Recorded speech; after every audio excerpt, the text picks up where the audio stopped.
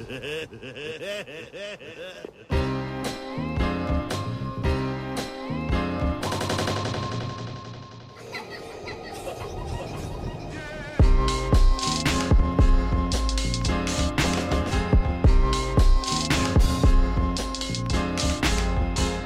I'm Sarah. And I'm Sarah. And this is No Sir, No Ma'am, a weekly podcast where we drag our timelines for being trash. If you want to get in touch with us, you can hit us up on Twitter at NSNM Podcast or through our email at nosirnomam@gmail.com. Disclaimers for today: you might have noticed that we have new music. Yay! It's lit! To commemorate our 10th episode, we have all new music by Ibrahim Jihad, who is also, I have no idea how to pronounce his Twitter or SoundCloud handle. I'm going to assume that it's Hamasid. I'm not really sure, but he can gladly correct us when we tweet this stuff out. That's how I would pronounce it too, but maybe we're both dumb, so I don't know. You might also notice that we have a new logo. Yay. What? We're so cool. 10th episode is all new stuff, new logo, new music. Our logo, coincidentally, is made by Ibrahim Jihad's talented brother, Ahmed Jihad, who you will know as the Rapitect on Twitter. He is amazing. He's a graphic designer and once architect, I'm assuming. I think we won't bring that up. Thank you so much for the Jihad brothers. Shout out to the whole family for supporting our broadcasters. For giving us their talents, diverse talents, and letting us, glow up. Exactly. Thanks, guys. I'm just happy that we made it to 10 episodes. I know. Hopefully our internet won't cut up. Yes. We won't have any SoundCloud problems. Oh my god. Can we talk about last week? Was ridiculous. Like, why? You guys don't understand how much we struggled with SoundCloud. First, it told us it was over our limit, so we couldn't upload on time even though the episode was ready. After that, I uploaded it, but it wouldn't let me, add more hours, and then we had to do a whole bunch of crap, and then we uploaded the episode, and it just magically took out... There were gaps! 10 seconds from Why? two different For what? parts in the... I don't even know. Girl, it was doing the most. It was doing the most for the least amount of reasons, and it was really annoying. And المهم تعبنا وشقينا, and then y'all didn't really come through for us with the questions we asked. We asked you all week. Nobody cares. To ask NSNM. Nobody cares about us or our podcast. نقعد ندردق في الخواطر ونسأل بعض ليه يعني ما مشكلة خلاص ما في داعي للكلام زي ده. Whatever. We're used to this struggle. Yeah, we're making it work. We got through. We made it. Before we get to the Ask NSNM, is there anything that happened this week that you would like to discuss? Lemonade. Lemonade. I don't even care about everything else. Lemonade. Girl, I'm drowning in this lemonade. I'm hangover from all this lemonade. I can't. It's too much for me. I don't even have the words. Lemonade. Let me say one thing. Let me put out something before we even begin to delve into this topic. Please. I am not a Beyonce fan. Well, neither am I. People think I'm part of the Beehive and I'm standing for this lady. I'm I've never really been a fan, but this is some incredible shit. This is on some other level. Girl. I listened to a few of her songs. I've never actually owned a full Beyonce album. Neither have Maybe I'll like one single or another, but I've never really been here for her. I've turned up to 7-Eleven or whatever that song was. Right. I enjoy some of her collabs with Jay-Z here and there. Mm-hmm. I used to love Destiny's Child. Yeah. I'm a Destiny's Child. I would say that. I'm definitely a Destiny's Child fan. But I've never been a proper stan. Until this. But this work. Is girl. You must be out of your mind if you don't at least recognize that this is an incredible work. Just for even if you don't like the music, visually, this was ridiculous. Sky. Listen, I really have nothing to say about this except it's lit. If you haven't seen it, I suggest you fix that ASAP and go get your life. Yeah. And if by, I don't know, some magical reason you live in a cave and have no idea what Lemonade is, it's a 1-hour visual album that Beyonce just released, and it is hands down her best work. Like, seriously, even if you're not a fan, go look it up, because this exceeded any expectations people had for her new album. Just all around. So this visual album was also Yes, it was. aired on HBO. Yes, it was. On, I think it was Saturday. A Saturday that will go down in history as Lemonade Saturday. And HBO is submitting it for an Emmy. That's how good it is. Girl. Like, that's how good that film, whatever you want to call it, was. They're submitting it for an Emmy. So, you know, even if you don't like Beyonce, I really suggest you go watch it, because it's too much. It's just visually stunning. It's a visually my heart, stunning it cannot piece of take work. this. Listen, speaking of the expectations that people had for this album, I know a lot of people said, like, oh, you know, she's a robot and her image is so controlled and polished and her music lacks heart or whatever. Right. This is the most personal album she's made. She discusses her relationship with Jay-Z. Well, his allegedly. alleged cheating. Her anger and how she healed herself from that hurt. She speaks about her relationship with her dad, also allegedly. Right. Her parents' relationship and how that mirrors what so many women go through with men. And just like, that video includes so many political references Yep. to like Black Lives Matter and just blackness in America. She explores so many facets of black ass feminism, because people were calling it like Southern Gothic Girl, no, it's black ass. They tried to feminism. they tried to smooth it care. and like make it, you know, attainable or like relatable to other people. No, this was a purely black work, and she wanted to demonstrate her blackness fully and 100%, and she did. And like, there's no going around it. There's like, it's too apparent. All of the imagery and all of the meaning behind it is so rooted in blackness that you can't. There's like, no way it's for you to hitting make you this in the face with a bat that says hot sauce. Like, yeah. Was it too subtle? Like, was the speech, the Malcolm X speech, was it too subtle? Like, girl, what? Yeah. Also, it included a lot of very strong symbolism of African spirituality, like references to Ifa and Yoruba religions. You know, with the yellow dress, referencing ocean and the water rituals, and the body art. And I thought that was interesting, because I didn't really know. I didn't get that. Flew over my head. I'm not like well versed at all in like African religions or African spirituality, but like, I had to read up on that, and when I did, Here's I was like, the thing. wow, I read up on that when I first listened to Ibeyi's album, because they also have a lot of Yoruba references, and that's how I actually caught it. Aren't they? They're like Afro-Cuban, Yeah. right? Their mom is French, and their dad is Afro-Cuban. Right. And he's also a musician. He used to be in Compay Segundo and all of that. Oh, okay. Well, and they were also featured in this visual album. Yes, they were. Yeah. Girl, oh this my video, God. it features some amazing, inspiring black ladies. Collection Girl, of the most Serena amazing. Williams, serving face and body. Girl, I can't. That was Zendaya. I like gasped when I saw her. I was like, "Hold on, is that? Oh my! Oh wow! Oh my God! Okay, all of them. All of yeah. them. There's Zendaya. There's Amanda Stenberg. There's the sisters with all the YouTube covers. You know, they're called Chloe and Halle. Oh yeah. There's the sisters There's also, from eBay. Winnie Harlow, the model Winnie who Harlow. suffers from Girl. vitiligo. Yeah. There's Kevin the little Janae girl. Wallace. There's Exactly. oh God, there's so many. There's so many, and they're so I amazing. can't. There's also I forget her name. She's a ballerina.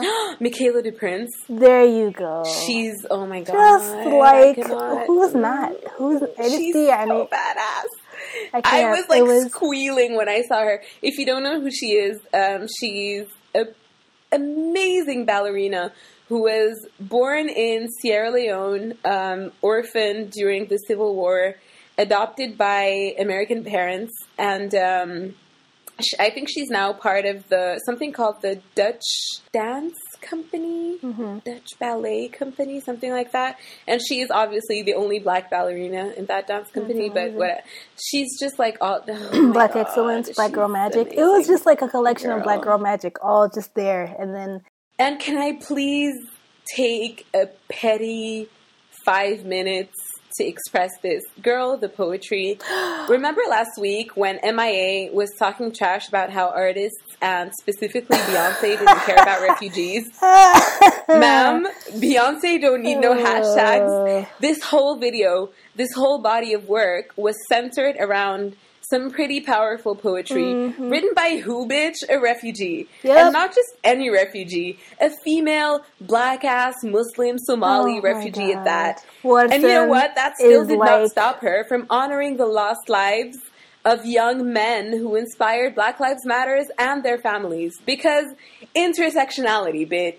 But, and that's ما تفتحش مساي, okay? Like, although people were complaining that, like, you know, it was, I saw somebody had written an article or a post, I don't remember which, about how it, you know, she didn't have any, like, big size women or fat black women, and it basically was, like, alienating to, to them. Which and, like, is you know, it wasn't a work very valid critique, you know, like, I mean, I guess I didn't see it because as a skinny girl, it flew over my head. But I completely understand that, you know, this girl who's bigger felt that she wasn't represented in that video, and why not?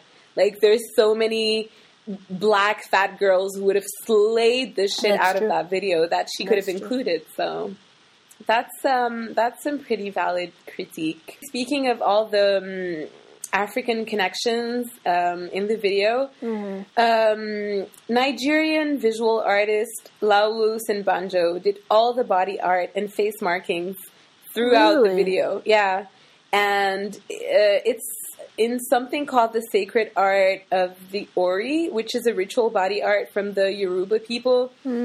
And there's like 1,000,001 articles where he describes his work as like a very spiritual experience where he exchanges with his muse, and he like, what he basically does is like draw your soul on your body. All of that. I was like, holy shit, okay. That's deep. That's so deep. Yeah.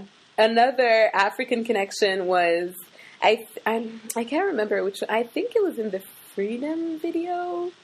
I can't remember. But Amanda Stenberg at one point is wearing a dress by Nigerian designer Amaka Usakwe. Nice. Her label is called Makio. Go check out her stuff. She slays. That's so cool. So much African excellence. I can't. That's so cool. I was going to say that, speaking of putting MIA to shame, she also put pandering ass Hillary Clinton to shame, who went on the Breakfast Club talking about, what do you carry in your purse? I carry hot sauce. Come to find out, hot sauce is a bet. So Hillary Clinton, take several seats. I'm going to need you to go ahead and be completely horizontal, because that's all you deserve. You don't even deserve to be upright. Like there. She my God. Then made a fool out of her. And I didn't even notice the bad thing. It's like the type of video that you have to watch, or a film that you have to watch several times, because there's so much hidden like stuff that you don't really catch. I mean, the first time I watched it, honestly, I was really distracted because like people were around and whatever. I wasn't just concentrating, and I was more focused on like just the general, the sound of the music, and like the, you know, just like taken aback by the visuals. I wasn't really concentrating. So I had the next day, like, I watched it on Saturday night, and then the next day I watched it again, and I was like, whoa. So many and layers. I had missed so many things, and I think I watched it a third time, and I like was still picking up on things that I missed, and I didn't pick up on the bat being hot sauce until I saw people, like I saw people the next day tweet it. Hot and I was sauce like, what? Is a bat. And then I saw it, and I was like, oh my God, it's a bat. That's crazy. And I mean, even if you're not, like I said, I'm not a particularly big Beyonce fan, or I wouldn't even characterize myself as a fan at all. But like, even if you're not a fan, this is a work that I you have to admit is good. I so agree. Like, if you don't, that's just, you know, that's you being holding a grudge for some reason, such as, for example, people like Azalea Banks, who I didn't get to read what she said. Azalea Banks makes me tired. You know what? I'm tired of this She girl. basically, I'm gonna summarize it for you. She started tweeting saying Lemonade is amazing. Oh my God, it's an incredible piece of work. I can't believe it. I love it. And then maybe the next day or something, she tweets a photo that says Azalea Banks. It was all Azalea Banks' idea. You know what? Was she high? I feel like she's high most of the time she's tweeting. I think that might be part of it. She goes on this rant about how she did it first, how a queen is supposed to share with her sisters, and Beyonce is not a queen, she's a whatever or something. She's not a sister, she's something else because she's stealing her sister's ideas instead of sharing with them. Yeah, and she was the one who inserted like African spirituality in her videos before anybody else, and Beyonce stole that idea from her and blah. And I'm just like, girl, I'm not. Are you? Do you have? Are you? Did you copyright? Did you copyright African spirituality? Are you the only person who's allowed to think of it and use it? Just because you did it doesn't mean that anybody else who did it after you is stealing from you. This is not yours. You didn't come up with that. You invented. This is something that you were inspired by. Thank you. It's something that exists already. Anybody is allowed to be. Other people are allowed to be inspired by it. Girl, sit down. Girl, sit down. I can't with this heifer. Like, and she goes on this whole rant about it and like how Beyonce is fake and all. She was just now trying to be, the most like accepted, quote unquote, like she wanted to be the, as close to white as possible, or like whatever, the most convincing white woman in America, and now she's trying to push this Black Lives stuff, and she's trying to pretend like she cares about her blackness. Here are my thoughts about Azalea Banks. I used to like some of her music. It's fine. I think she's a very creative person, and I think like most like inherently creative people, she's a bit crazy.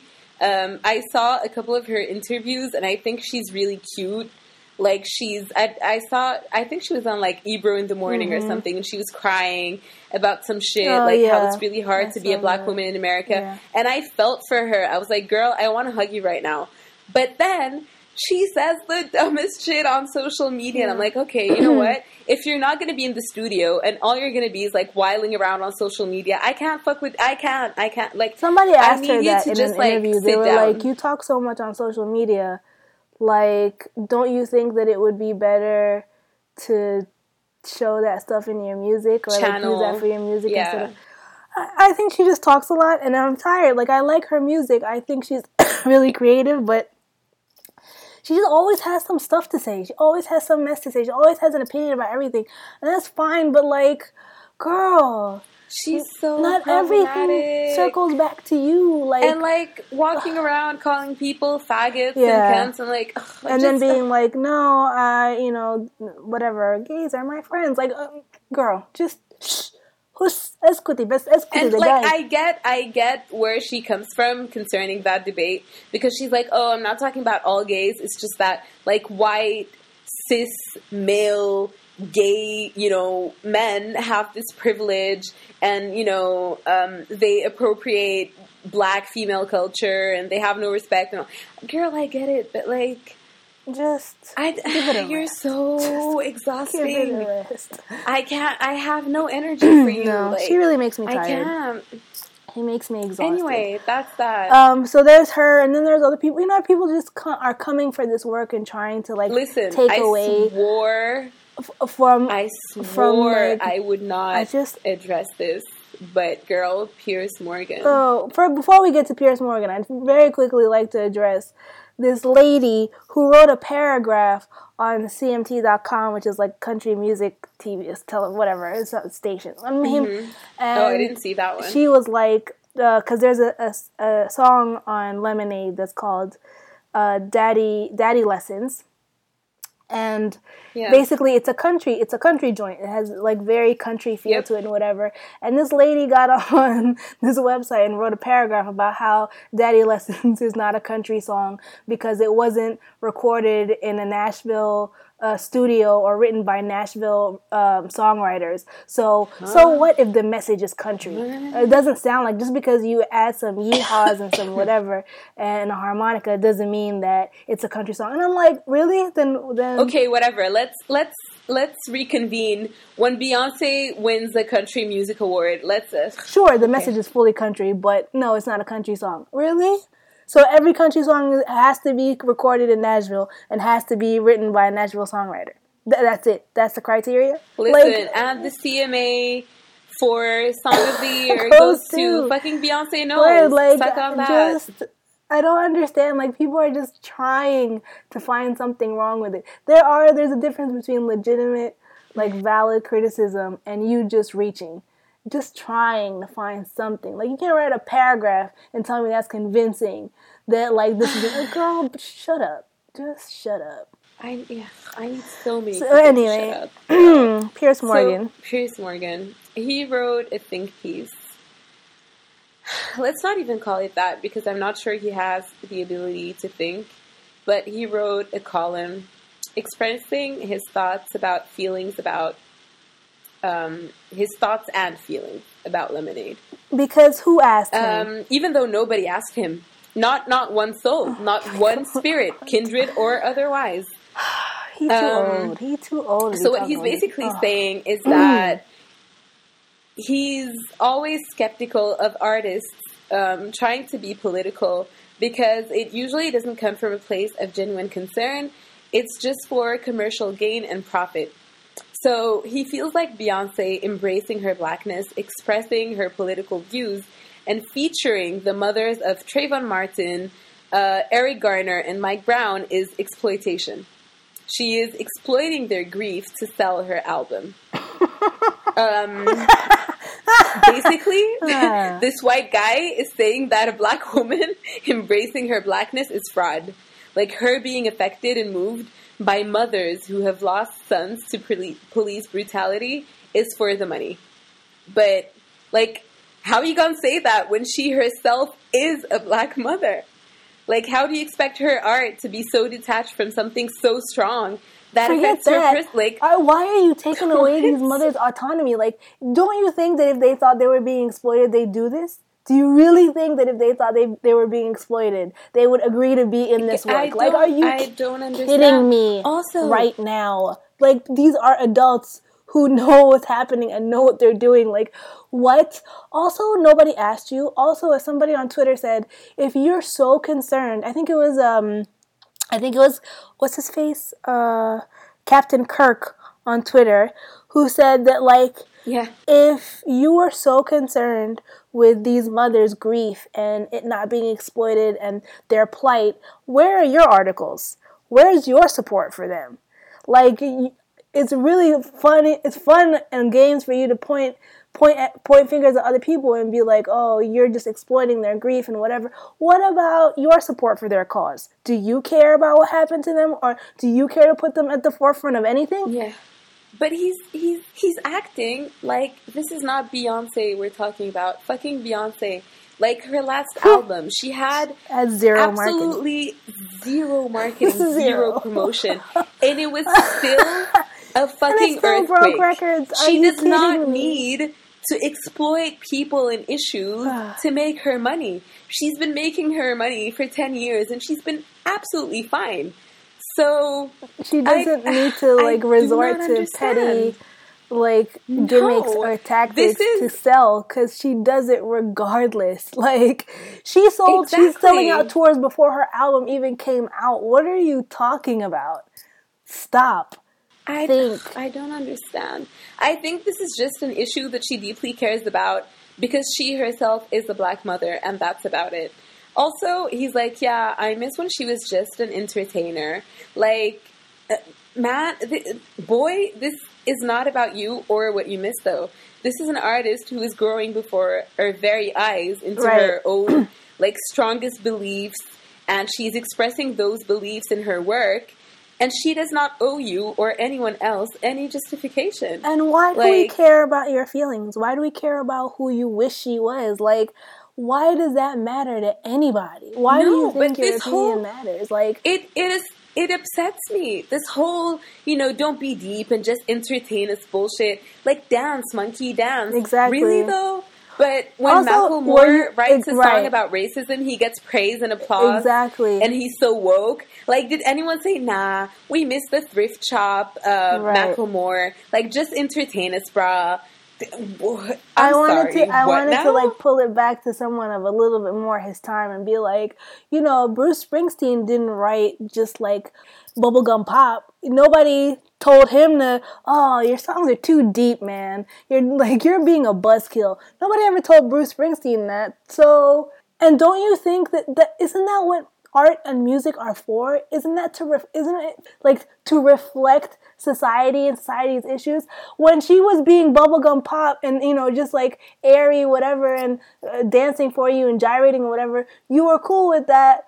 And but then it's also like, well, she's she's vapid and she's not. It doesn't have substance, and she's just a robot or whatever. And now that she's actually talking about stuff that matters, you want to be like, oh, so now she wants to get a cause, whatever. She should just stick to. Okay, so what is she supposed to do? I need people to stop. Just girl, can I? Oh my God, there's that French journalist. I think I linked you, who wrote the article for Libération, and Lord. who's just like, so the video is basically a couple of artsy shots interrupted by auto-fictional ramblings, and I'm like, huh? Wow. You mean poetry? Wow. What? Wow. Like, I'm sorry, B, did you need subtitles? And he's like, oh, yeah, the part with the mothers, mind you, he couldn't even get the sons' names right, okay? Wow. He's like, yeah, that part with the mothers was so cheesy and quite honestly pointless. Nope. But pointless to whom, though? I mean, to you, I guess, since you couldn't even bother to do proper research and name those young men accurately. إنه خلاص كل واحد, okay? Eric Garner, Tamir Rice, they're all black, they all died. Same difference. Who the fuck cares, right? But you are the reason honoring those men's lives is an obligation. People like you important. Are exactly why that shot was so relevant, especially as a journalist whose job is to do research and provide accurate information. And he's just being so dismissive because he does not care, because the whole video does not cater to him or his taste. But you're paid for that. Can you not research? I love how people are so willfully ignoring how impactful Lemonade was for so many people, especially black women. Like, basically, people's dismissal of Lemonade's impact is the exact reason Lemonade exists. Like, you just proved her point. Nobody gives a crap about black women. As Malcolm X said, the most disrespected person in America, unprotected person in America is a black woman. That goes the world over, honestly. And you what? Because if you think that if you will completely dismiss how receptive black women have been, or people have been to this work, and say that, and have the audacity to write that it's pointless and irrelevant, that shows exactly why there is a need for this work. You know what? This brings on the debate of whether people who are not black women should even be allowed to write about and, critique Lemonade. So what do you think?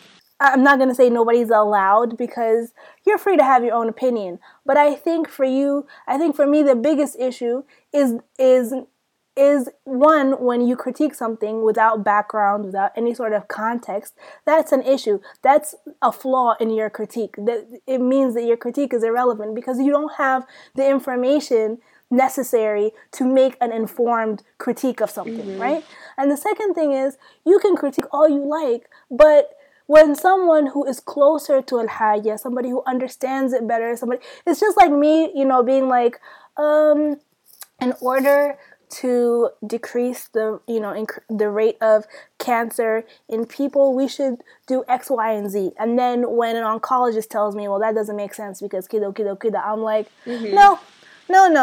Yeah. No, that doesn't sound right to me. I think I'm just going to stick with my opinion. It's the exact same thing. If somebody who knows better, who's lived that experience, who has the knowledge to give a more informed, people do not understand who give a more informed opinion, like if you dismiss that's where the problem lies. Like you need to listen to somebody who's telling you, actually, no, you missed this nuance, or you missed this side or this angle of it. Like you can't just be like, I'm going to look at it from one angle and one angle only. That's it. Like, but people are like, oh, well, it's music. And here's what I think. I think that the very fundamental nature of art is that it's out there to be consumed and appreciated by everyone who has access to it. Right. Like, whether you relate to it or not is another issue, but it's out there for you to enjoy. And the fact that this video premiered on HBO, not BET, not some other outlet with, like, predominantly black audience, it says a lot. Like, Beyonce wants this to reach as many people as possible. Right. But then the fact that, في النهاية, this is music, so it's supposed to be universal, and everyone is allowed an opinion. And if you choose to share that opinion with the world on your blog or your Twitter or some other publication, that is your right, and no one can silence you. But expect to be checked. Yeah. Because chances are, at the end of the day, if you're not a black woman, there's a lot you're going to miss if you do not understand the essence of this video, the story it's telling, and who it's for. You're purposefully letting that symbolism fly all over your head. Yep. You're going to get checked. And I mean, like, especially as a journalist or a music critic or just someone who's paid to write an enlightened opinion. And you should want to be checked. You should want to, like, that's part of your craft. Just the same as I'm sure Beyonce should be open to the critiques that she gets on her work, right, from the people who consume it or from, you know, critics or whatever. It's the same way that you as a person, as a professional, should be open and receptive to people critiquing your work and telling you that, hey, maybe you missed this part, or you know, this flew over your head, or maybe you should think about this. Like, for you to just be like, no, like Piers Morgan, who will just complete, like, I scrolled through the interactions, and every time he just labels it as racism. Piers Morgan is a troll, though. Without even getting into that argument of, like, people, there's no such thing as reverse racism. I'm not even going to address that. But the fact that, like, that's what you jump to, like, boy, grow up. Like, grow up. The same way that you want to criticize other people and critique other people, the same way you're going to get it. So, khalas. If you can't take it, don't dish it. And when people say, you know, oh, but if music is universal, I can't talk. People who say if music is universal, then how come this is for black women? Wait. And I have a story. Like, I watched Lemonade with an Arab friend, a non-black Arab friend, the other day. And this was probably my, like, 16th time watching it. But she hadn't seen it. And, like, she's always been quite the Beyonce fan. So she seemed, like, very receptive and enthusiastic about the whole thing. And Finihaya, the only thoughts she had about the whole video were, I don't think Jay-Z cheated. This is probably just a publicity stunt. And then she was like, do you think that that's Beyonce's real hair? How come we've never seen her real hair? Oh, wow. And then she's like, oh, Serena Williams. What's she doing there? That's such a weird choice. She's not even doing anything besides twerking. And then she's like, like when we got to the part with the mothers, I was legit crying. Like, I can't take that shot. I mean, just thinking about it makes me choke up. I can't. Like, it's honestly, I was crying. And like, even though I'd seen it a gazillion times before. Right. So I explained to her, in case she didn't know, that those were the mothers of boys and young men who were killed by the police, and they inspired Black Lives Matter and blah, blah, blah. And she's like, oh, okay. And, I mean, in the end, she liked it. Like, she enjoyed the song. Arfa, I was really sad that I watched it by myself, but hearing your experience watching it with someone, I'm glad I watched it by myself. I don't even know I can't imagine watching it with somebody who's, like, completely just like neutral, just dead about it. Like, oh, okay. What do you mean? Oh, okay. No, but here's the thing. Like, في النهاية, she liked it. You know, she enjoyed the songs. She thought the visuals were really cool. She thought the concept was, you know, as a whole was very original and creative. But that's it. Like, we were sitting there 1 meter apart watching the same video, and we just had two completely different experiences watching it, because I connected to it on a level that she just could not relate to. Right. And that is totally fine and understandable. I just need people who are writing about this to understand it too. Like, it's fine. You're going to have a different experience than me. I mean, art is universal, but a painting that speaks to you might not speak to me, right? If we both stand in front of the Mona Lisa, I might be bored to tears, but you might be really moved. Like, and that's just how it is. Like, just because art is universal does not mean that everybody's going to get it or everybody should get it. I'm pretty sure that Beyonce made this for Black women, and you know that's why I'm saying that's relevant. It is for Black women. Her key demographic. Those are the people she had in mind. Those are the experiences she had in mind. But that doesn't mean that she didn't want other people to enjoy it or other people to experience it. That, like, how old are we to be thinking that we all have to get it? We all have to understand. No, we don't. I don't claim to understand Taylor Swift's music, so I don't know who does, but okay. What's with the shade? Becky's everywhere understand Taylor Swift's music. And which brings me to Iggy Azalea. I refuse to acknowledge that person. Or what she says. Who decided that the term Becky was racist. I'm bored already. Like, I can't. And that it shouldn't be used, and that it is a racial slur. I can't. To be called Becky. And somebody tweeted her and was like, when you don't understand that the term Becky was coined by a rapper, Sir Mix-a-Lot, but you don't need hip-hop lessons. And I just was like, yeah, that's the only response that needs to be given. But you know what else happened? Because the internet never forgets, and people have hella receipts. Someone sent her a snippet of 7 seconds of one of her music videos where she does use the Becky to refer to some other No way. No, for real. No, the internet does not forget. People be acting a fool, but we have them receipts. Like, somebody's always there to check you. Are there to be had, okay? You know what I thought the funniest part was? I think she's dating a basketball player. Yeah. And he responded to her tweet with I saw that. Yeah, with Becky, what's wrong with you? And she was like, don't do this to me. What the fuck are you saying? Like, then he Becky, was sit down. He's like, my Becky acts up sometimes, but whatever. And I just died. I was like, when even your boyfriend is dragging you, you need to stop. Because you're talking.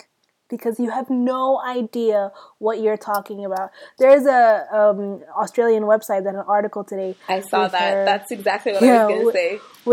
With whatever she was saying, and they were like, Iggy Azalea continues to be a national embarrassment. Yeah. And I was just like, God, nobody is with you on this. She refuses to stop being a national embarrassment. Sit down. Nobody asked you. Inti, you're on thin ice as it is. ما تكتريها. ما تزودي. اسكتي بس اسكتي. امسك خشمك ده عليك. Anyway. So, نهاية الموضوع إنه there are so many amazing articles and think pieces written by Black women about this video that everyone else can just exist outside of my bubble of Black girl magic. Agreed. Like, Janet Mock wrote a really interesting piece comparing this storytelling in Lemonade to Their Eyes Were Watching God, you know, the book. Like Evelyn from the Internets did, because she said Beyonce was giving me Set It All. Exactly. No, she said Beyonce was giving me Waiting to Exhale with Their Eyes Are Watching God. Every super cool Black woman on Twitter and their mama had something to say about this. Lovey had some thoughts. Melissa Harris Perry, Trudy, Francesca Ramsey had some amazing thoughts that she aired on the Nightly Show. She dragged Piers Morgan on the Nightly Show. She said, if Lemonade was made for you, Pierce Morgan, it would be called Metamucil. And I died and then got my life. Anyway, I'm just going to say that people should watch Lemonade. Yes, if you haven't seen it, just watch it. Just if nothing else, then to see what the fuss is about. And I guess even if you don't get all of that symbolism, and if you don't understand how it's an ode to Black womanhood and all of that, that's fine. Mm-hmm. The songs are really cool. Beyonce is doing some crazy ass shit with her voice. Yeah. Oh my god, did you see that song where she plays the piano? Who told her to play the piano? Prince. And a bitch listened. And obviously. She took notes. Although I will say that that was my least favorite track on the album. It was also, no, I think my least favorite track is maybe the country one, just because that's not really my theme. Really? Yeah. I don't like country music at all, and I love that. I love that track. I hated Sandcastles. I thought it was so bad. Here's the thing with Sandcastles. It's really like corny and cheesy and shit, but A, she's playing the piano. Kudos to her. Yeah. B, that part where her voice cracks. Yeah. I'm like, girl, okay, you cheated. I believe you. She also, we're good on this. I got your back. It's fine. She also does that, that, it's not a baha, it's like almost like a baha in, what's that track called? Ya Allah. Why am I drawing a blank? After... Is it in the beginning or at the end? Oh, Don't Hurt Yourself. Oh, I love that one. That is an amazing track. Okay, so what are your favorites? Real quick. Don't Hurt Yourself, the reggae one, Hold Up. Oh, yeah, that's a good one. And Sorry. It took me a while to warm up to that one. They're really, really catchy.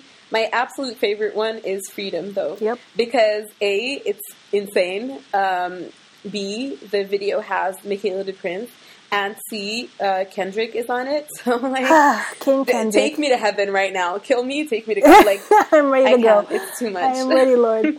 I'm off to my favorite is definitely Freedom. Mm-hmm. And after that, I think it would be Don't Hurt Yourself. Mm-hmm. But Don't Hurt Yourself is tied with 6 Inch. Oh, yeah. I do like that one. Dude, shout out to The Weeknd, because, Actually, I know. I was worried when I saw him. I saw it was like featuring The Weeknd. I was like, ew. And then he didn't disappoint. He wasn't there too much, so that was shout out to all the men who were not in the video, but who helped her make the album. So, Jack White on Don't Hurt Yourself. On, what is it? Forward? Yeah. No, Don't Hurt Yourself. Oh, right. Yes, it's like the super rock one with Jack White. There's The Weeknd on 6 Inch Heels. There's Kendrick on Freedom. And the one, I can't remember what it's called, but there's one Forward. With James Blake. Oh it's my Forward. God. Yeah. She conjured him from whatever fairyland he lives in. And oh my God. I cannot. It's too much. Yeah, and that's when they bring the shots with the mothers, and I'm like, it destroys me every single time. Like, I cannot watch Mike Brown's mom with that tear, like, oh my God. And how you could tell how strongly she was trying to resist crying, and then that, when she shook her head, I lost it. I couldn't. I was just like, nope. I can't do this anymore. I was emotional for a full 3 days, just oh my God, I can't do this. عشان يجي في النهاية واحد معفن writing for fucking Libération. He's like, oh yeah, it's whatever. Mike Brown, Trayvon Martin, and that other guy Tamir Rice. Oh, okay.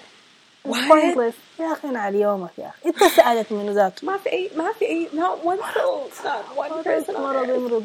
Anyway. Oh yeah, speaking of publicity stunts, because people were like, oh, there's no way that shit is real, and she's airing all that dirty laundry, and Jay-Z's being all cute about it, and so docile in the video, and they've always been so private, like there's no way he'd be down with that if it wasn't just a marketing hoax. And I'm like, you know what? I see it though. I can totally, I don't 100%. Care, honestly, I couldn't care less. If it was true or not, what difference is it gonna make? The album is still fire. I really don't care. The movie is still fire. I don't care either. But just imagine with me. Can you not see it? Like Jay-Z walking into his house at 4 a.m. after a night at the club with his boys, and he turns on the light, and Beyonce is just like sitting there in a corner in a leather armchair, wearing like a silk kaftan with a bat in her and hand. like a head wrap. Not even the bat, just like totally chill, wearing a kaftan and a head wrap. And she's like, "Hello, Sean. I've talked to all my girls in Solange, and they have my back. So this is what I'm doing. This is the story I'm going to tell. And after all that whiling you done did, you are going to support this, and you will be in this video, and you will be happy about it. Now go call Becky with the good hair. Tell her she needs to stop acting a fool and calling the landline, because the beehive is about to fuck her shit up. Now come rub my feet." And he was just like, "Yes, ma'am. I'm down. Okay. I'm sorry, babe. Like, do you need some tea with that? Yes, clean. Okay. Do you need me to put some castor oil in your hair? Like, what's up?" I totally see it happening. Why do people think this is so crazy? I don't get it. I don't think it's out of the realm of possibility that Jay-Z cheated on her. I really don't. It's stupid and insane, but I think it's totally possible. I also think that her emotion in all those songs comes from somewhere, comes from something. It's not just like, it alludes to some kind of experience that she's had personally, but at the end of the day, it doesn't change the work for me at all. What I do find interesting, like at the end of Don't Hurt Yourself, where she's like, "Oh, I give you life. If you try that shit again, you're gonna lose your wife." And I'm like, well, damn, just in case all the other songs were subtle. Okay, girl. I want to know who Rachel Roy is. Like, not if she was the mistress or not, but I want to know who she is. I have no idea who she is. Apparently she's some designer or something? A fashion designer. She now has her own line, but she started out as artistic director for Rocawear, which is Jay-Z's brand of clothes. Makes sense. She is also Dame Dash's ex-wife, and Dame Dash is Jay-Z's partner. Yeah. So that's messy. Yeah. And then other people were saying that it was Rita Ora that she was talking about. Yeah. That I definitely don't see. That really, is very improbable to me. But wasn't it Rita Ora who was like super, there's these like pictures floating around of some award show where she's like hugging Jay-Z from behind, and she's just like hovering around him and loitering around. And apparently that's when Solange lost her shit and beat up Jay-Z in that elevator. Oh, that because of Rita Ora? Apparently. I don't know. I don't really care. Well, but I can see it happening. Also, I feel like there's so much anger in those songs that I would be surprised if it was imaginary. Like, it feels like... It feels real. It feels like it's been... Like, she's been nurturing this for a while. She's been waiting to put out this album for, quite some time. Mm-hmm. And it just feels like something she's built up in her very soul. So, I don't know. I believe it's real, but whatever. It's good on her if she's channeling it to, like, make music. Yeah, and tell us, folks out there listening, if you listened to Lemonade, if it affected you the way that it affected us, if, what you think about it and what your favorite tracks are, or if you don't care at all, or if you hated it, let us know. We're interested. Yeah, we'd like to know. All right. That was like 50 minutes on Lemonade alone. Okay. of gushing. 50 minutes of pure fandom. Let us move on to what we promised, which is us letting you in on, I don't know what I'm trying to say. Questions that you've asked us this week, and us answering them. But nobody asked anything. People did though. There are a few. Except for Ahmad Salah came through, and Amin came through, and Rania came through. And maybe a couple of other people. I think that's a good. I mean, they asked a fair amount of questions that are pretty good. Okay. And then one guy. I'm not sure. I might be making that up. But one person asked us a question that's actually really, really interesting, and I have no idea how to answer it. But let's get right to it. And I think we should start with a question from Rania, who says, curious to know how you ladies met and your first impressions of each other. I don't remember how we met. You don't remember? Okay, let me break it down. I'm pretty sure we've known each other pretty much forever because my mom is really good friends with your parents. And my mom and your dad used to work together في الخارجية. And now they're retired and they're back working together again. And I have stories about your dad picking me up from kindergarten when I was like maybe 3 or 4, and we were in Sudan for a year. Yeah. Oh my god. Because there's this one story where apparently I was in the same kindergarten as your cousin Azza, who's Ibn Auf's sister. Yeah, and your dad came to pick us up, like both of us, and he picked up Azza, and he's like, Sarah, when? And she's like, yeah, Sarah, someone already picked her up. Wow. Which was a lie, because I was there. So he goes back to the office, and my mom is like, where's my daughter? Where the fuck is my daughter? And he's like, she's like, no, go get my daughter That now. is so funny. So... I don't remember actually meeting you, but I do remember hearing about you because when I was in high school, like maybe a freshman or sophomore year in high school, my mom went to Morocco and she came back, she was telling me all about you. Sarah, but do you remember? And I was like, who is this girl? When me and Alia came to visit you in Paris. Right, but I wasn't there. Like, you weren't there for like 3 days. Really? Yeah. And I saw you guys? Yeah. See, my memory is crap. I don't remember any of this. I completely remember that. And you had like braids or something. Yeah. I do remember that. And that's so I remember funny. That's also the first time I met Ibn Auf Abdul because... Yeah, because we traumatized him on that trip, me and my cousin that was Alia, the trip that he came to Paris. I don't remember any of that. There are several people who have visited us in Paris, like in my home, and stayed with us for like months, and I don't remember. I have zero recollection of them. And then I meet them later in life, and they're like, "What are you talking about? Like, we spent an entire summer together." And I'm like, "Who are you?" Like, anyway, that's a lie. I don't remember that. That's my first like conscious memory of you. When I was in Paris. So maybe I was like 13 or 14 or something. Where did I go? Did I go to Sudan that summer? I don't remember, dude. I don't remember at all. I don't know. I don't really know. But I remember we were there for like 10 days.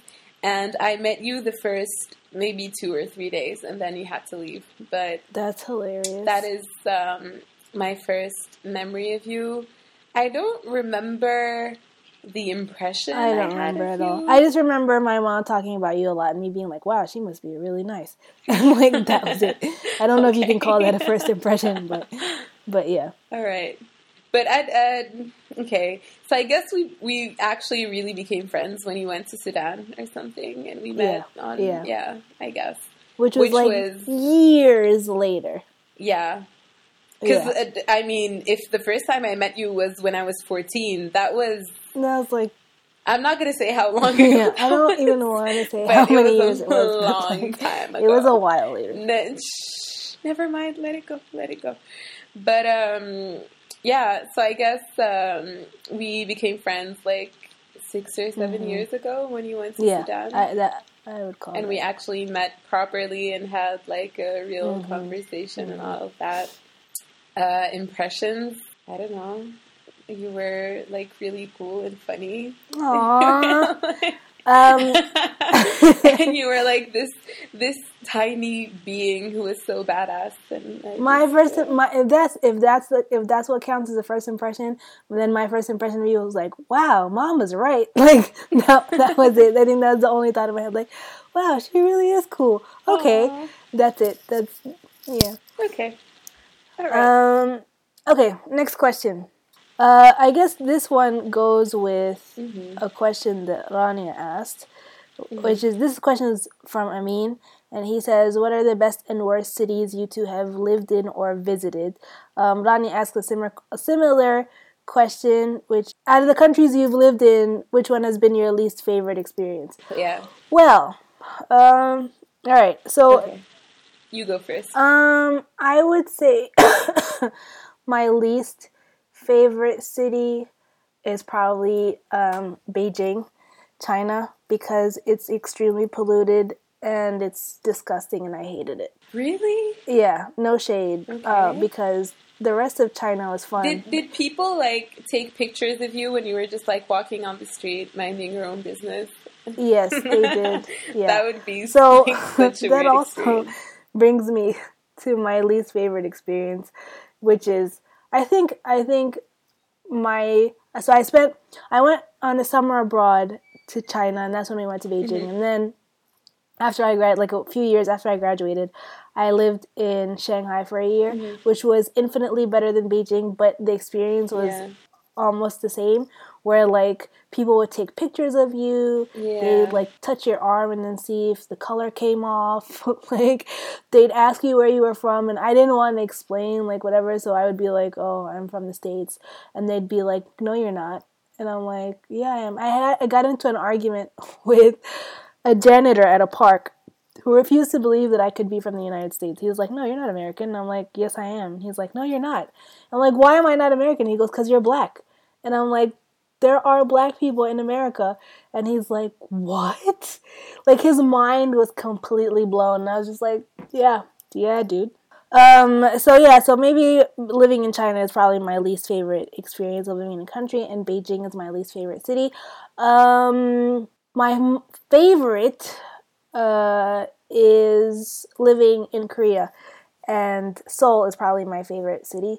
I think tied between Seoul and New York, because they both give like a similar feel, and I love them both. So, the end. I'd say for me, my favorite city I've lived in, I think it would have been, it could have been New York, but I don't really, like when I actually lived in New York, I was really young, so I don't really have that many memories of it. But it's definitely my favorite city that I've visited. Cool. I don't. That's a really hard question. It is, because I don't know, because there's also, like, I loved Rio. I absolutely loved it. Rio? That's I so loved cool. all, because remember when Selma's family was there for 5 years and we went to visit? You went to go visit, that's true. Actually, forget Rio. My favorite city in Brazil was Salvador de Bahia, hands down. Never mind Rio. Like, What's the reason for that? It's like a more chilled vibe. It's also the part of Brazil where most of the people of African descent are centered. So you can really see the African influence in like the music and the food and just like the general vibe. And I absolutely loved it. That's cool. So that was really nice. Ecuador as a whole country was really nice to visit. Like it's insane. People are. That's awesome. You've been to some awesome places. I have. I'm so lucky. Also, Sri Lanka was really, really nice.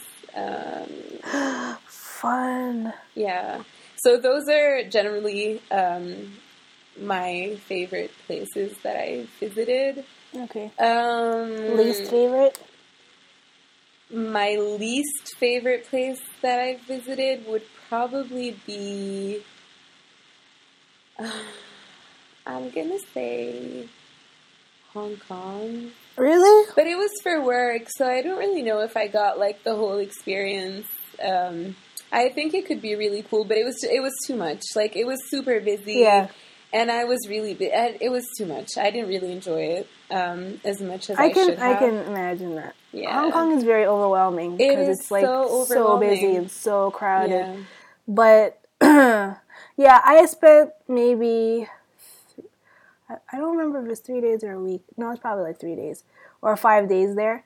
And it was at the tail end of the summer program I did. And I liked it just because of like where we were staying Yeah. and like what we got to do, and then Yeah. we chilled at the beach and stuff. So that was fun, but like I can imagine it being quite overwhelming. Yeah, 'cause that's it why was I'm saying maybe super it's busy. not fair because I was there for work and I didn't really get the whole experience. But whatever, I'm gonna say that's my least favorite place that I visited. Places that I've lived, I'm gonna say my favorite is Paris.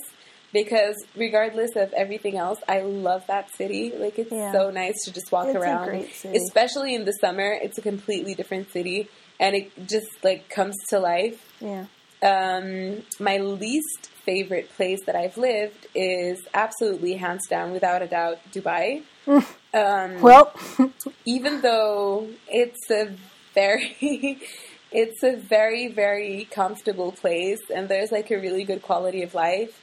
It's just not my scene. Like, the whole place is so fucking new and shiny and so sterile, and it's just not. yeah. Meh. I think I would say Dubai is probably for me one of the least favorite places I've visited. Not the least favorite, but one of them because of just how ridiculous it is and how like, and maybe it's the way that I experienced it also, but like it was too much for me. I couldn't handle it, and it was very and like I feel fake, really bad complaining about it because it's so comfortable. Yeah, like everything is so convenient, and like the services are like top notch, and everything's so smart. But I can't. I like old buildings. I like dirty, crassy metro like New York, where there's like a fucking rat sitting next to you. Yeah. I miss that. And you can't walk. Like you can't. It's not a city for pedestrians. I can't. Not my favorite. So yeah, let's just say that. All right. Okay. So I guess maybe we should give a little background because this is kind of like in a vacuum. So do you want to like I guess like a little background about us, like where we grew up or whatever, just so that people have some context? Sure. Okay. Okay. I guess I'll go first. I don't know. I lived all over the place. I was born in New York, and I lived between America, Sudan, and France. That was like my life before. By the end of high school, I had lived in those three places, and then after I went to college in the States, and then I bounced around for a while, and then I came to Sudan. Boom, background done. That sums it up. Okay, so I was born in Morocco, lived in the States for a bit, lived in Russia for a bit. I think we were in Sudan for like a year. Went back to Morocco. That's where I did most of my schooling, high school, college, all of that. And then I went to Paris, got work, and did my master's, and then came to Dubai, and that's it. And now I'm going to London. Woohoo! Woo! Now you're escaping the sterile environment of Dubai for salvation. Salvation. London. All right. The next question. Yeah. It's from Zainab, and she says, "What did you guys study at university?" Okay. Shout out to Zainab also because she just made the dean's list. So, mashallah. Oh my god! Mashallah. Good for you, girl. Yeah. Go. You can go first on this one. I studied marketing, and then I did my master's in fashion marketing. That's it. Done. I was not as fun. I studied, I majored in Asian languages with a focus on Chinese. Oh my god! How is that not as really fun? Not, because I'm not like doing anything with it. Okay. So I have a major in Chinese and a minor, well, almost minor in Korean, but then that's it. Okay. I just feel like it's such a, not a waste. It wasn't a waste. But it just didn't pan out how I thought it would. Yeah, it never does though. Yeah. Because like I really don't. I mean, I work in the same field that I studied, and I still don't feel like it was useful at all.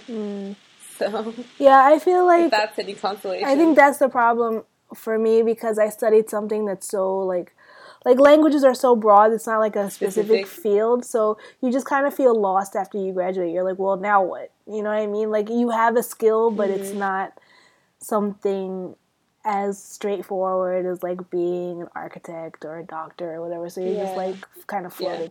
Yeah. Anyway, that's neither here nor there. Next question. Something a little closer to our podcast, to No Sir, No Ma'am.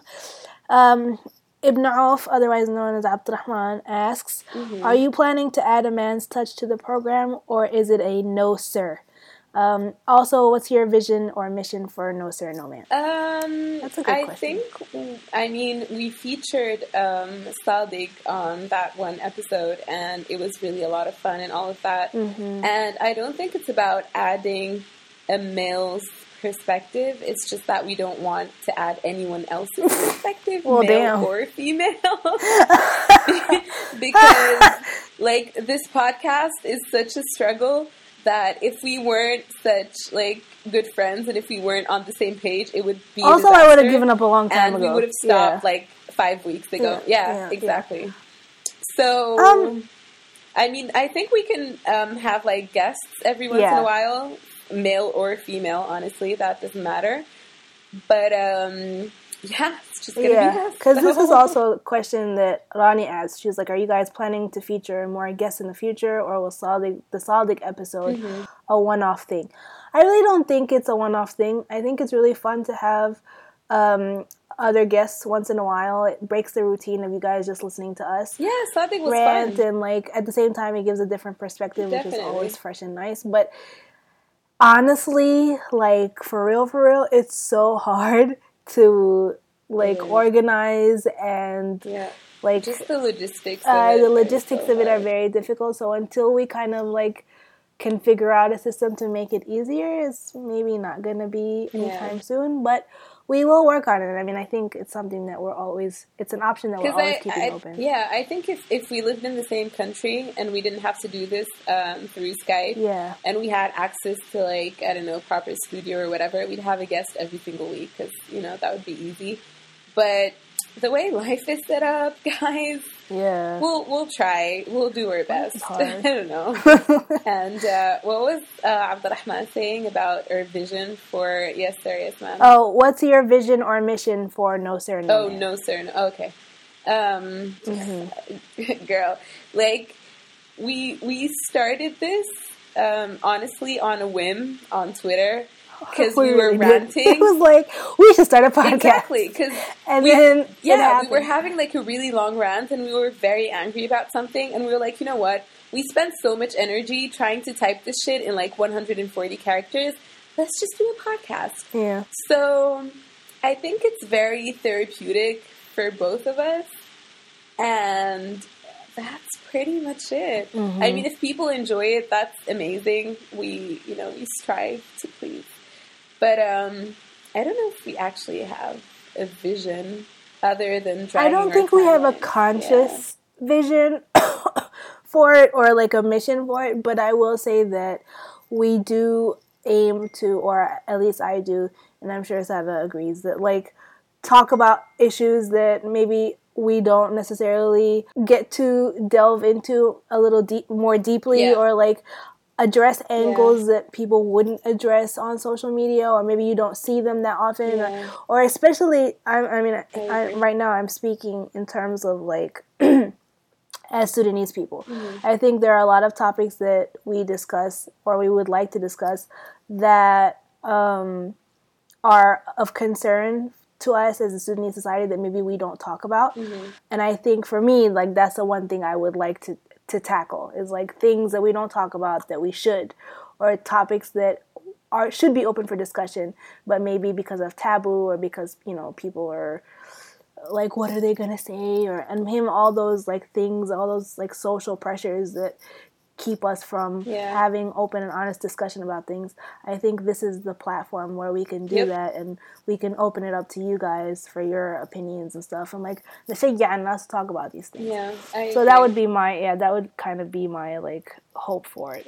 And in terms of a long-term vision, I don't think we really have one. We just want this podcast to kind of, like, grow organically and just see how it pans out. So, Right.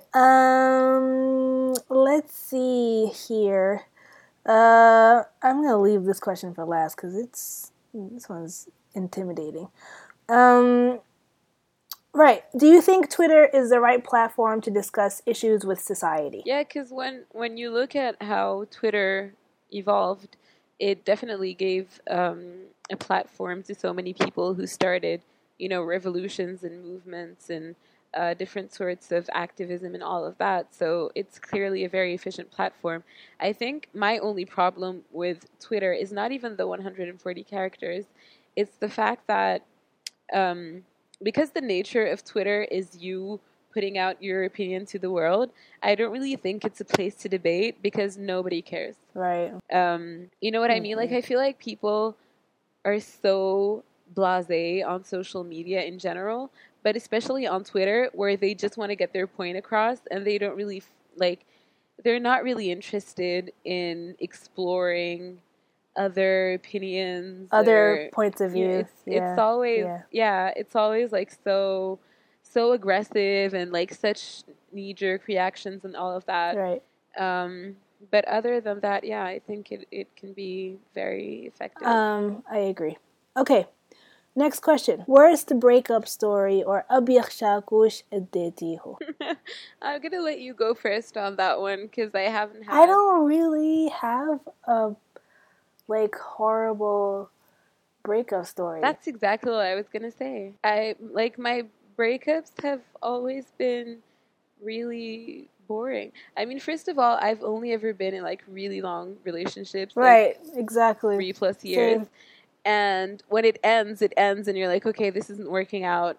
Thanks, bye. Right. That's pretty much it. I've only been I haven't had that much experience in relationships to actually have enough to be like, oh, I had a horrible breakup story. And all the relationships I have been in have been for a really long time. So, So no. So sorry. Yeah, we're so boring. This is so disappointing. I know.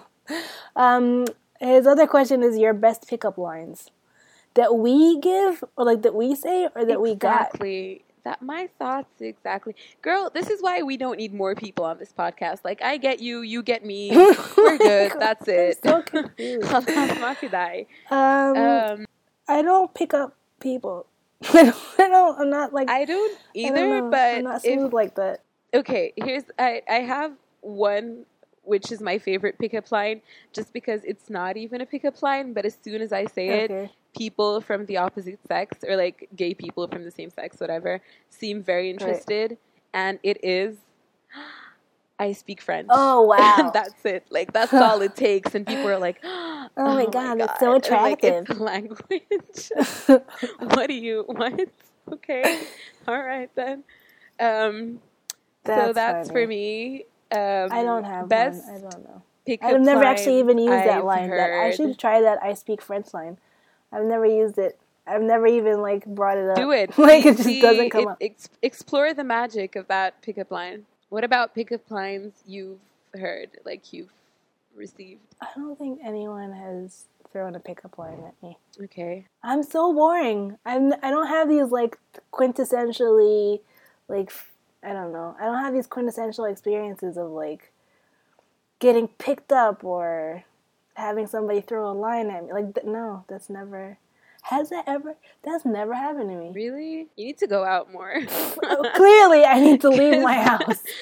Just a little bit more. Guys are out here, just waiting to. Yeah, to no, nothing that I've not in the way that I would find acceptable. Okay. I've been catcalled, but I don't count that as a pickup line. I count that as harassment, Yeah, clearly very different. I don't know, so no, I don't have one. You? Well, my favorite ones, the really funny ones, are in French, and I really have no idea how to translate them. I don't know. Forget about that, because I really don't know how to translate this. Short-lived. Also, it's well, just say it in French. Aslan, it sounds really gross in French. Oh boy. So I don't know how child friendly this is gonna be in English. Okay. But the funniest one, and this wasn't really a pickup line. It was more of a cat call-ish, but like he was trying to be polite or whatever. Mm-hmm. And he said, I guess, I'm crying. He said, "Eh, mademoiselle, vas-y, je t'embroche comme un gros kebab." Ew. I was like, I couldn't even be mad because I was That's laughing not. hysterically. I was like, you know what? As someone who loves food, Like, I can I appreciate get this. it. Like, I see the appeal. I can appreciate that effort. But ew, That's gross. what? Yeah, let's not translate. It's okay. that. You don't It's need to fine. know. You really don't. Moving on. Just other questions. Okay, final question was sent to us by a person whose Twitter like name is Ashy Elbows, which I really appreciate. Love it. What are your views? What are your views on human sexuality? That's such a big thing. Like, Are we ready? I read that question and I got anxiety. Because I can. I don't know how to answer that. Okay, Ashley. My answer is very short. I don't know. That's my answer. I What do don't you mean know. you don't know? Like, Okay, does I have she no mean idea. sexuality? It could be a guy. I'm not sure if like, it's a guy or a girl. Oh, okay. This person, do they mean sexuality as in like how you live your sexuality, or like different kinds of sexuality, or I don't know. Either way, I think my answer is pretty simple. My take on sexuality is that it's personal. And Sorry. you can do, honestly, to me, you can do whatever the fuck you want with your body as long as it's with a consenting adult. And that's pretty It's much funny it. because when I read this question, I was thinking about how the hell are we going to answer this? And literally the first answer that popped in my head was, none of my business. That's my view on human sexuality. Yeah, no, it's none of my business. do not care. Like, I honestly do not care about anyone. It's not my business what other people do at all. And, like, I personally have friends of, like, a very broad spectrum of, you know, how they live their sexuality and how they identify. Right. And all of that. And I really do not care. Like, I don't see them as, like, gay or bi or fucking queer. They're, like, I don't care. It's, you know, do you. I hope you're happy. Right. And that is pretty much it. Something a little more personal. What are some of the ways, this is directed at me, but if you experienced this, then please weigh in. Mm-hmm. What are some of the ways that you personally deal with anxiety? Oh. This is, I think, an important question because we don't, like, acknowledge mental health as Sudanese people. It's just like, whatever. Mm-hmm. Suck it up, or Nikita, we just kind of like push it under the rug. It's not like anything that we acknowledge or even address. And it's not even that. It's always like, for example, if you have, you know, you suffer and you struggle with depression or whatever, it's always like, oh, it's because imanik da'if, or like, you know, you don't pray enough. Just you know, find your faith and you'll feel better. Right. Or just in general, like, oh, but like you've always been weird. And you've always been an outcast. It's always branded as like taqsir. Just try to like blend in with people. The way I personally deal with anxiety, for those people who know me, I'm very socially awkward. I have like social anxiety is a big problem for me, and just anxiety in general, but social anxiety, like it is heightened in social occasions or like whatever, some kind of like social pressure. I shut down, and I have a very big problem dealing with it. I don't have any coping mechanisms, to be quite honest with you. I kind of just suffer through it, and that's not the best thing at all because it's not like a testament to my strength or anything. I just don't know how to deal with it, so I just like ride it out completely. I've tried, you know, people say, oh, you should, I don't know, take a deep breath or count to 10 or isolate yourself and be somewhere quiet. But I honestly, like, I haven't even reached the point where I can claw my way out of the attack when it happens, to be able to think rationally and be like, okay, let me take breaths. I completely like crumble under the pressure of anxiety. So I really don't have any answers for you. I don't know how to deal with it at all. It just happens, and I wait for it to end. Like I just experience it all the way to the end without having any sort of way to like remedy it. I also have crazy anxiety, but I don't think it's as bad as yours. Like, it's not triggered by being in it's not really social anxiety. I think I consider myself an introvert, and even though I'm not like shy or socially awkward or anything, and like when I do go out and socialize, I do like some people. I'm not going to say people in general, but some people to like various degrees, and I do like talk to people, and I seem very comfortable in social settings, but then I also I need my own time. I need to be alone. I love being alone. I am my best company. I need me time to kind of like, I can't be around people all the time. It drives me and that's insane. The thing I'm of unable. Like being Sudanese and being an introvert, or like really valuing your personal time and your personal space, is that I am like that. People don't understand. They don't get it at all, and I love being alone. I don't Yeah. see any problem with being by myself, but I think that for Exactly. Sudan, or like in our culture, being alone is associated with being like mentally unstable or crazy. Like كيف يعني تقعدي براك تسوي شنو؟ ولا تقعدي براك لا بيجيني انت مجنونة تقعدي براك. Why? Like that. I know. People don't value. See, that's the thing. I need to be alone in order to not go crazy. Exactly. Because like I need that energy of like just being in my own bubble and doing my own thing. Right. And that's how I refuel. Like, I cannot be around people all the time. And I think, but regardless of that, like, when I introverts, that's the hardest part of being Sudanese, is like constantly being expected to be social and with people and like on all the time. I think that's really, really exhausting. It's mentally exhausting. It is. It's a lot of pressure.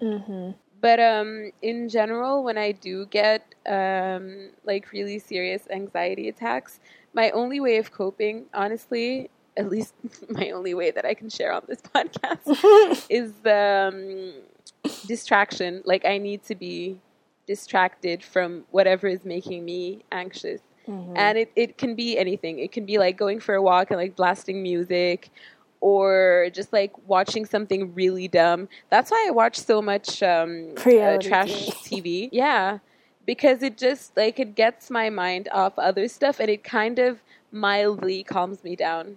But I don't really have any other magical coping mechanisms. And this is actually this is a topic that I hope that we can sort of like touch on and discuss in the future, because it's one of those things that so many people struggle with, but as a culture we don't believe in discussing or like bringing to light or trying to even remotely acknowledge or understand. So I think this is something that we should also address. And you know what, I saw I think it was this morning, someone posted a map of different countries and the what do you call it, like the rates of depression in different countries. Have you seen that? And it's really scary. Right. Sudan was like bright red. But how do they measure that though? I don't even know. Because who talks about like depression and like I think it was also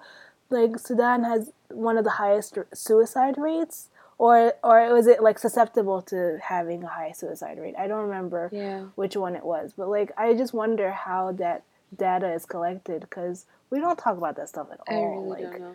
Who talks about being depressed? Or, like, and when we do, it's always so weird. Like, to shame. I mean, maybe like we should talk about this some other time. But I don't know if you saw it, but I had this not really conversation, but like a mini conversation with a guy on Twitter. And he was saying that because a lot of young people are smoking weed or whatever in Sudan, and so many of them are committing suicide because of that. It's drug related. And like, okay, but are they smoking weed because they're depressed, or are they depressed because they're smoking weed? Exactly. That's one of those because questions. Haven't people been smoking weed since 2001 in like the Netherlands, and it has not affected like the general mental health of the population or suicide rates or any of that. So, yeah, it's complex. I don't think it's that simple. I don't think it's like, you know, this is the cause and that's why. Like, I think it's a lot more complicated. Yeah, I don't think so either. Anyway, our last question, so that, you know, we could end on a high note, because that headed south real quick. Yeah, that was would you win $5,000, or would you rather spend a day with Maxwell? Oh. Do you want to answer first, or should I go? I'm struggling. I would say that if I'm financially stable, then I take the day. But honestly, the way my life is set up right now and the way my bank account is set up right now, that $5,000 would really work well in my pockets. So I would choose the $5,000, much to my chagrin and sadness. I think I would take the $5,000 regardless. Because what are we going to talk about? Like, am I just going to stare at you and then go home and cry all of my tears? Like, I don't know. Well, I mean, that's the thing, right? Like, if you threw that I speak French line, maybe that will lead to something. Hey, Maxwell, guess who speaks French? You know I speak French, right? Yeah, no, I'll take the money, probably. Yeah, I feel like I would waste the day because I'd just be in shock. And there you have it. Again, if you have any comments or feedback that you want to give us, if you want to mention anyone for Yes Sir, Yes Ma'am, which we totally forgot about this week. If you want to mention anyone for Yes Sir, Yes Ma'am, or any topics that you think we should tackle, any topics you'd like to hear about, let us know. You can tweet us at NSNM Podcast, or you can email us at nosirnomam@gmail.com. I think we should go. Yeah. I think we should log off. Yeah. We'll see you guys next week. Until then, be safe and stuff. And don't do stupid things or say stupid stuff, because nobody likes that. And go watch Lemonade. All right. Goodbye. Deuces.